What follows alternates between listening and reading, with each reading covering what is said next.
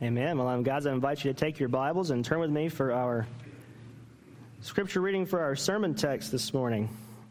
We are going to be in the Old Testament once again this week, the book of Joel, chapter 2. We're going to look together at verses 12 to 14. This is Joel chapter 2, verses 12 to 14. And this is God's holy word for us today. Yet even now, declares the Lord, return to me with all your heart, with fasting, with weeping, and with mourning. And rend your hearts and not your garments. Return to the Lord your God, for he is gracious and merciful, slow to anger, and abounding in steadfast love. And he relents over disaster. Who knows whether he will not turn and relent and leave a blessing behind him, a grain offering and a drink offering for the Lord your God. This is God's holy word for us today. Pray with me. Teach us your word now, O God. Give us eyes to see and ears to hear. Write your truth upon our hearts, we pray. Empower now the preaching of your word that we might receive it with faith and with eagerness to obey. And we ask it in Jesus' name. Amen. So we're through the midway point of our series for Lent, as we've been going through the topic of repentance. In the last 3 weeks, we've looked at 3 benefits of repentance, and now we turn to the second half of the series where we're going to look at 3 requirements or conditions for repentance. It's important for us to remember that repentance is an essential part of the gospel. The benefits we receive from God are saving benefits. Benefits provided by God's pure grace and purchased by God's perfect Son. These are blood-bought benefits, and they are ours for the taking when we repent of our sins. When you repent, Christian, you exchange your sin for the benefits of redemption purchased by Christ. How do you make this exchange? What is required in order to have an authentic, acceptable repentance? Well, in Scripture, there are at least 3 things, 3 conditions required by God for genuine repentance. And in our passage this morning, we discover the first requirement. And it's this: repentance is from the heart.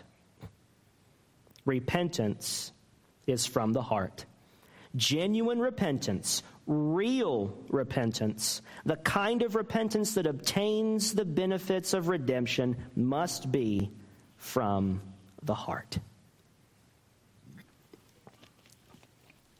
Now, this requirement is not the only thing in our passage. God not only states this requirement in the text, the manner of repentance, he also provides the motive of repentance. And that's where I want to begin this morning. And I want to begin here for the same reason I began the whole series with the benefits of repentance before getting to the requirements. You see, in the Christian life, God's requirements are always based on his promises. Or as theologians like to put it, the imperatives are grounded in the indicatives. Now, what's an imperative? It's where you give a command. Hey, bring me that. Do that. Stop doing that. You tell a person to do something in an imperative. What's an indicative? It's a statement of fact. It is Sunday. I am Wesley. You are looking at me. Those are indicatives. They just make a claim about something that's true. It's a statement of fact versus a command. And in theology, we got to get the order right. God's indicatives, his statements of gospel fact, come first, and in response come the imperatives.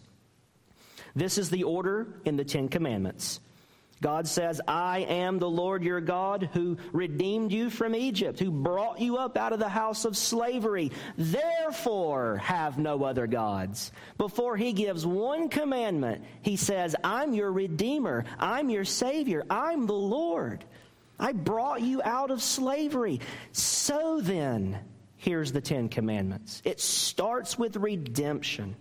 It begins with these gospel facts where God says, this is true. Here's gospel reality. And out of that reality, here are my requirements. That's why we started the series with the indicatives, the benefits of repentance before moving on to the imperatives. Here's how you need to go about repenting. And in our passage, God motivates our response of repentance and obedience by calling us to faith in his saving love. He motivates our response of repentance and obedience by calling us to believe in his forgiving mercy and in his gospel promises of benefit and blessing. This is precisely what we find in our passage as we see God, through the prophet Joel, calling the people of Israel to repentance. Now, let's see how God lays out the gospel motive of repentance to his wayward people before we come to point two, the manner of repentance. Now, in Joel's context, the people of Israel have turned away from following the Lord and from walking in obedience. And in judgment upon their sin, God has sent a plague of locusts upon the land with devastating effects. They lay waste to the fields and the crops. They destroy the produce and the harvest in the land. And Joel is sent to preach to the Israelites that they have sinned, that the army of locusts is the judgment of God, and that if they refuse to repent, God's going to send a much worse army, a foreign nation that will bring far greater disaster upon them and their land. The locust plague is a parable, a precursor, a warning that says, keep walking in disobedience, keep refusing to repent, and it won't be bugs. It will be soldiers, and they'll do worse than those bugs ever dreamed of. But here's the point. These threats of punishment are not the true motive of repentance. Those aren't the motives to repentance in our passage. Now, they are warnings, and they're serious, and they're real. They are warnings about the consequences of our sin. And those consequences should rightly cause each of us to fear the Lord, to walk in the fear of the Lord, to not put him to the test. But the motive to repent is not so much escaping punishment as it is reconciliation and fellowship with God. And oh my goodness, is that a world of difference? Fleeing from punishment versus having fellowship with a treasure. Let's see this in our text. Look at verse 13, second half of verse 13, where he says, return to the Lord. That's repentance. There's a lot of language in the Bible for what repentance is. You can just have the word that's translated repentance, but you also have these words of turning or returning. These are all figures. The image in the Hebrew mind for repentance is you're going down one road and then you turn around and you go a different direction. So here it says, return. You were walking away from me. Turn around, do a U-turn, come back. Recalculating. Return to root. Come back to me. You missed it. Return to the Lord your God. That's repentance. And then he says, for. And if you're like me, you didn't care much about grammar in high school. But there's a couple of points of grammar that are so important. Indicative and imperative, which is called the mood of a verb. We need to get indicatives and imperatives, and then we've got to get conjunctions, like this word for. Because the word for means because. Return to the Lord because. And here comes the reason. And if you can figure out these simple little logical connecting words in the Bible, the train of thought of the author will come alive in your mind, and you'll get it. You'll just get it. Your Bible reading will click. Return to the Lord for, because. Here's the reason. Here's the motive of repentance. For he is. That's an indicative. He is. He is what? He is gracious. Come back to me. He's gracious. Come back to me. I'm merciful. Come back to me. I'm slow to anger. Come back to me. I am abounding, overflowing, brimming, gushing with steadfast love. And under those two words in English is one big mountainous Hebrew word that means covenant-keeping loyalty that he will never violate. That's why it's steadfast. It's immovable. It's an Everest. It's a Mount Everest-sized word. You can't move Everest, and your sin can't move his steadfast love. Come back to me. I am abounding in steadfast love, and he relents over disaster. Repent because. Repent, that's the imperative. Because, indicative. Gospel indicative. Look at who God is. Come back to me because of who he is. This came home to me in my personal experience in a way I can't get over and can't forget. Because in my story of how I became a Christian, I didn't have one conversion experience. I had three. Three. And the first one didn't take. Strike one. The second one didn't take. Strike two. I'm 0-2. One more strike and I'm done. There's no guarantee I'm going to have a million chances to come to Jesus. All right? I struck out on the first two, and the third one led to me being your pastor because it led to me being a Christian. It made me a Christian. Story of 3 conversions. And the first 2 times, why didn't it take? Because I came to Jesus purely out of fear. I heard the warnings and I heard the punishments, and all I could think was, I don't want to mess with hell. And I'll tell you this, before I really believed in God, really believed in God, I believed in hell. That's the first thing I really believed in 7th grade. Hell sounds horrible. Hell sounds real, and it sounds real bad. And guess what, guys? It doesn't take having a new heart to not want to go there. It just takes a little bit of sense. You don't have to be born again to think, man, hell sounds awful, and I don't want to go there. And the first 2 times I went for it is because I was just scared, and I was just running away from punishment. But I wasn't running to the Savior. I was just trying to use my get-out-of-jail-free card.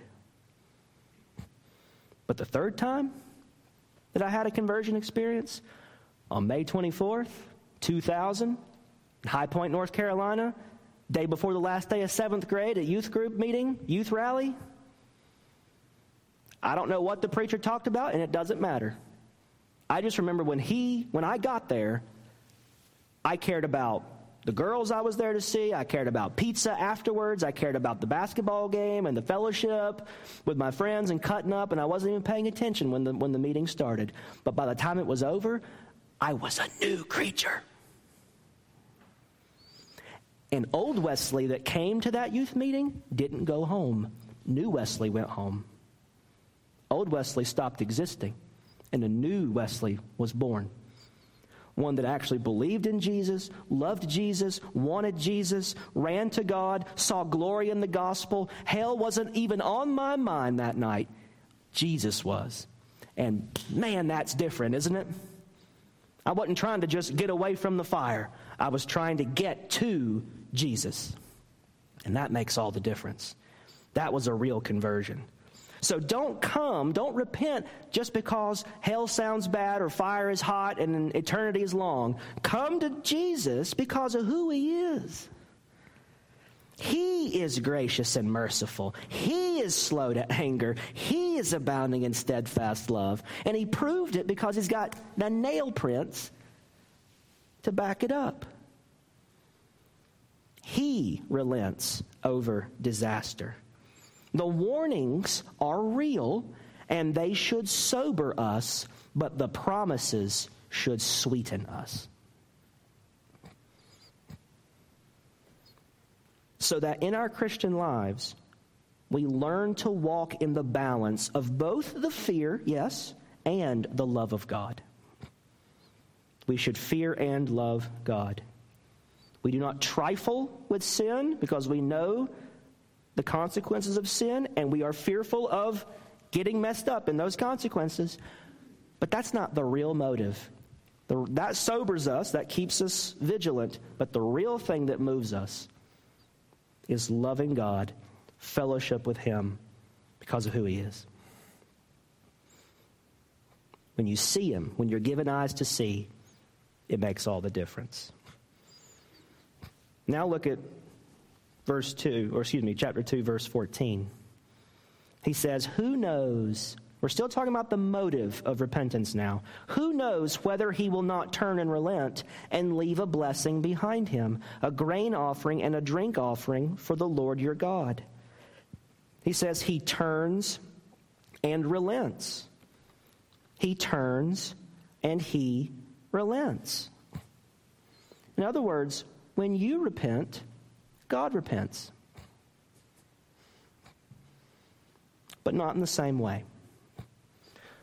God doesn't have any sin to repent of. Because remember, repent just means to turn away from. When you turn away from your sin, he turns away from the judgment that should fall on your sin. And instead of judgment, you get blood-bought grace. And in God's mercy, he calls you to turn. Because his favorite thing, I keep saying this in this series, guys, God's favorite thing to do with your sin is not judge and condemn and squash you for it. His favorite thing to do is to forgive it and blot it out and take it away.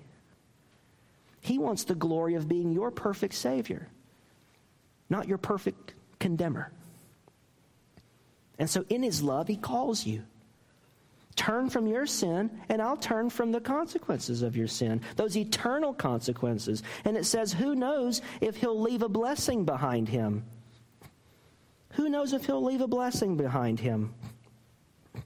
And he says, when he says leave a blessing, he mentions a grain and a drink offering.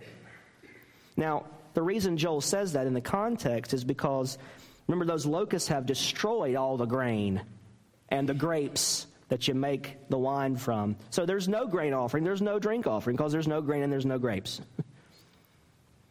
And you offer a grain offering and a drink offering as an act of worship. But they can't do what they're supposed to do in the temple because they don't have anything left to do it with. And the animals are starving, so they're running out of sacrifices. It's bad. And so he says, if you turn and relent, God might leave a blessing behind him. He might bring back the harvest. He might bring back the grapes and bring back the grain so we can get back to worshiping him. In other words, he might just do away with all those old consequences of sin.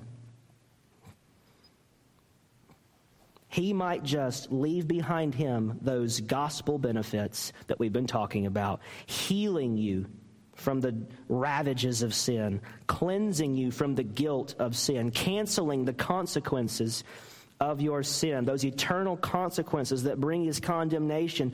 Christian, the good news today is that this God, the God of this gospel, can make all things new. And that means you. He can make you new. He can change your life and your situation and your circumstances. When you repent and you give him that old sin, and in exchange, he relents from judgment, and all you get is gospel grace. That's the motive of repentance, who he is, and those wonderful gospel blessings that he promises us. And when you set your eyes on him and set your eyes on the promises of the gospel, you really get changed all the way down. We love him because he first loved us. Now, with this as the great motive of repentance, we must come now to consider the manner of repentance. Point 2. Having motivated our repentance, what manner or kind of repentance does God require from us if we want to obtain the benefits? Our passage tells us in the second line of verse 12. He says, "Return to me with all your heart." Return to me with all your heart. In other words, from the low bottom of your heart. Repentance has to be wholehearted. Wholehearted. In other words, he says you've got to leave your sin behind. That's what turning from sin means. You got to lay it at his feet, lay it down, leave it behind, turn from it, go the other direction, walk away from it, and give your heart back to God with a resolve to walk in a new obedience, with a resolve to keep going in this new direction. It's got to be from the heart. And you know it's wholehearted when your desire really is. And you know when it is and when it's not. When your desire really is, I'm not just, okay, I'm sorry for that sin, but secretly, I'm probably going to do it again tomorrow. Just saying you're sorry is one thing, but saying, I don't want it anymore, and you lay it down and you say, I'm done with it, and you walk away, and you say, God, I had given my heart to this junk. I'm taking my heart back, and I'm giving it back to you. And you really lay it down, and you really turn. And whenever and when you're like genuinely sorry about something, like if you're in the grocery store and you're like kind of in a hurry and you kind of like quickly go around the corner and you knock over some 80-year-old lady and just make her spill her groceries and her cart goes flying and she flies off into the end cap and knocks all the Swiss rolls over and you're like, oh my goodness, I am so sorry. You know you mean that. Like with all of your heart, you really didn't mean to knock that poor old lady over. You really are sorry. But you also know when you're just saying, okay, I'm sorry, to like just be out of a situation. Oh, yeah, sorry, okay. And then you're not sorry. You know when you're sorry and when you're not. You know when you feel it and when you don't feel it. You know when you mean it and when you don't mean it. And so repentance that's authentic, that's real, is when you mean it. When you really are in your heart laying down that old sin and walking away from it. Now, Joel goes on to explain what repentance from the heart looks like and feels like in verse 12 and in verse 13. And the first thing he says is, here at the end of verse 12 is, with fasting, with weeping, and with mourning. In Joel's day, in Joel's context, this meant that Israel was to declare a national day of repentance and hold a repentance prayer service for the sake of the nation and the people. And you can read about that in the very next verses 15 through 17. But what does it mean for us? We're not a nation. We can't call a national day of prayer. So what does it mean for us as individual Christians and as a church? It means our repentance is really from the heart, with all the heart, when we feel in our hearts grief and remorse over sin. We are truly and deeply sorry for how we have sinned against God and against other people. We actually do regret it. We really are sorry. I've used this example a long time ago. You probably don't remember, but I used it on Matt because Matt was sitting up here. And I said, Matt, if you kept punching me in the arm and kept saying, oh, I'm sorry. And I said, okay, I forgive you. And then you punch me in the arm again. And I said, oh, I'm sorry. Okay, I forgive you. And you keep punching me. It's like, Lord, how many times do I forgive? 7 times or 70 times 7? Because if it's 70 times 7, my arm's going to fall off. And of course, clearly he's not sorry if he just keeps doing it. Right? And that doesn't mean that it's easy to walk away from sin, and it doesn't mean you never relapse, and it doesn't mean you never, ever, ever, ever again commit that sin. We're not talking about perfection, but we're talking about something you really feel in your heart.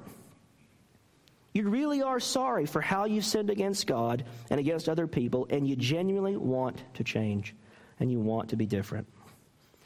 The second thing Joel says drives the point home. He says in the text in verse 13 at the end, or I'm sorry, at the beginning of verse 13, he says, rend your hearts and not your garments. Rend your hearts and not your garments. Now, rending the garment was a ritual and cultural gesture in the ancient world for Israel in the Middle East. This was a ritual and cultural gesture. It was a symbolic act that signified to people who saw you do this that you were in deep anguish and grief and remorse. Perfect example is in Genesis 37:34, when Jacob's sons tell him that Joseph has been killed. He hasn't really, right? He's been sold into Egypt. But they bring back his coat of many colors, and they've slashed it up, and they've put animal blood on it to make Jacob believe that he's been torn to pieces by some wild animal out in the field. And it says Jacob rent his robes because he had lost Joseph. That's what rending of the robes is for. To just demonstrate a gesture that shows that how deeply in anguish and grief and remorse you are. And Joel says that outward gesture is meaningless with God unless you are truly brokenhearted over your sin.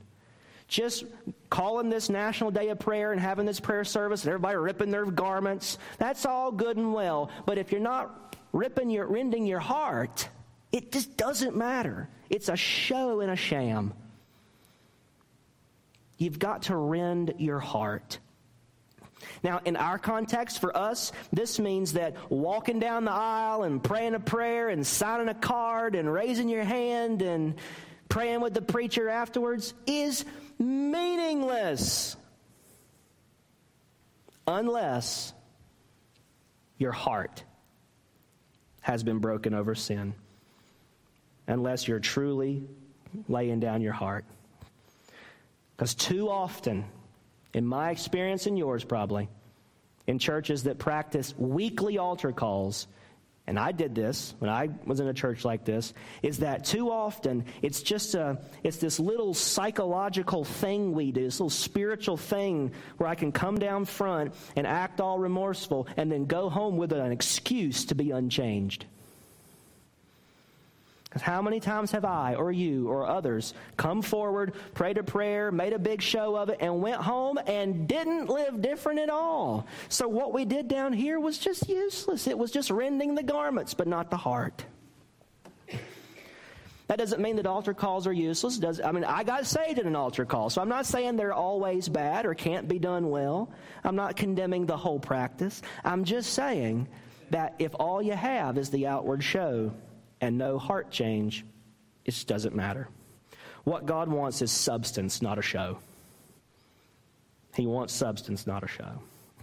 When repentance is from the heart, we break off our dalliance with sin, and we give our heart to the Lord, and we get back to loving Him and living for Him.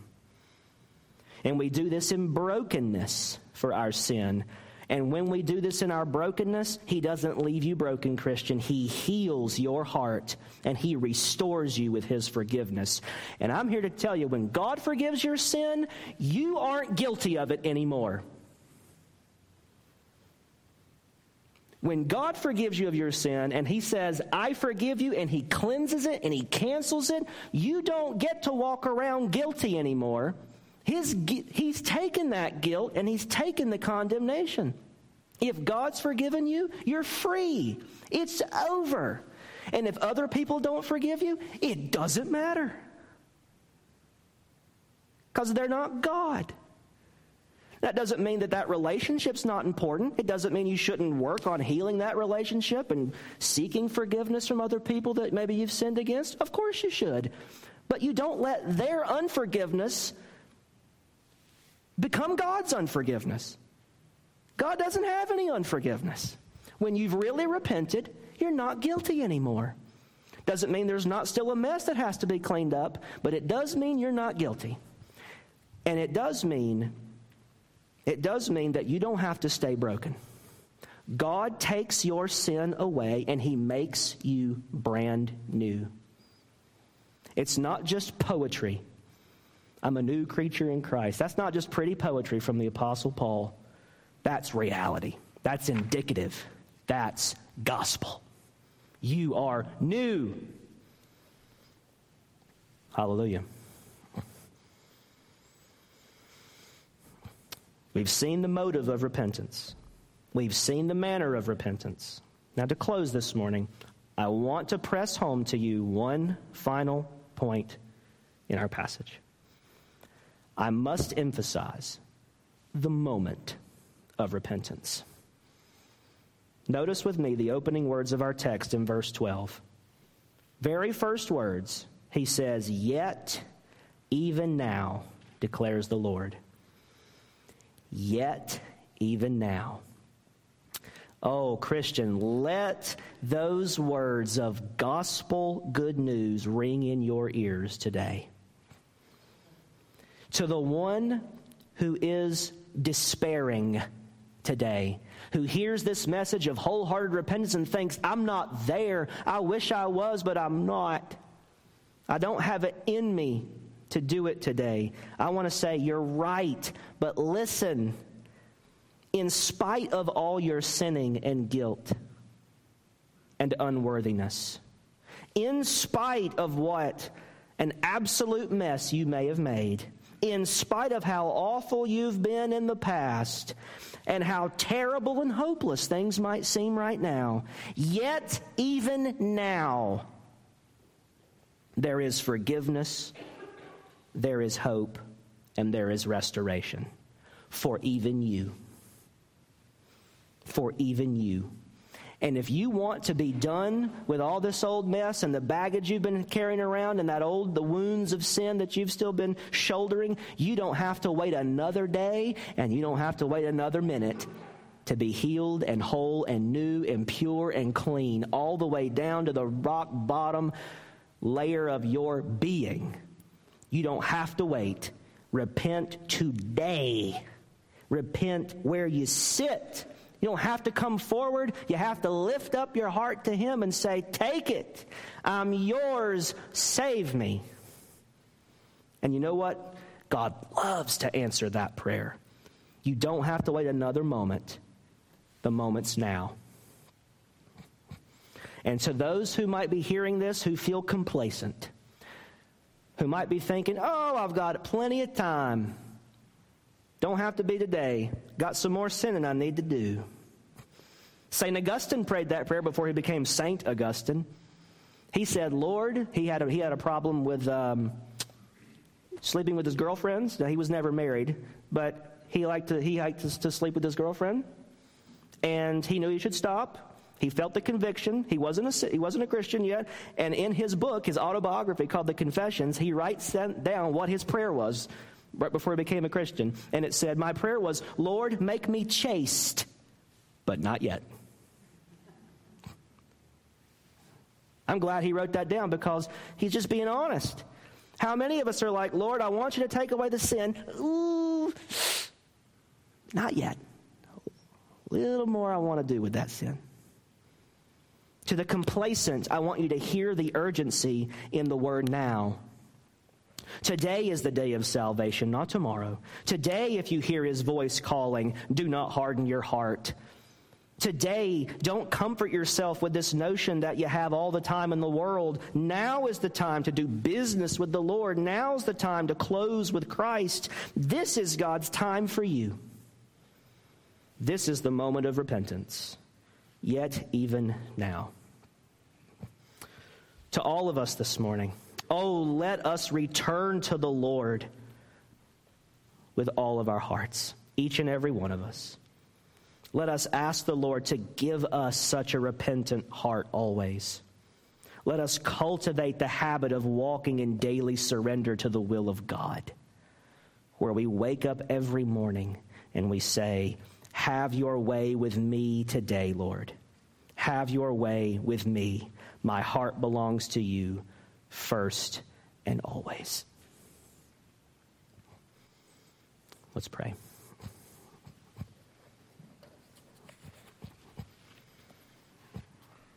Lord, let us have eyes to see the true motive of repentance, to see you in your glory, to see you in your goodness, to see you in your grace, to see the precious promises that are blood-bought for us. You have left no good unpromised, and you've left no good unpurchased. It's all ours for the taking if we'll just exchange that old sin and lay it down in true, wholehearted repentance, seeking to walk away from it, seeking to walk in a new direction, seeking to walk in a new obedience, like a new creature on the narrow way. This is something we cannot do in ourselves and wouldn't do if left to ourselves, but we ask for this gift in prayer because it's yours to give, and we seek it with all our hearts today. We seek to learn this daily rhythm of walking in surrender to you. Help us to believe these promises and not to carry around the old guilt that you've forgiven. Help us to really believe these things, and help us to find the healing that only your forgiveness can give. And we will give you so much praise, so much worship and glory for it, because you alone are worthy. In Jesus' name, amen.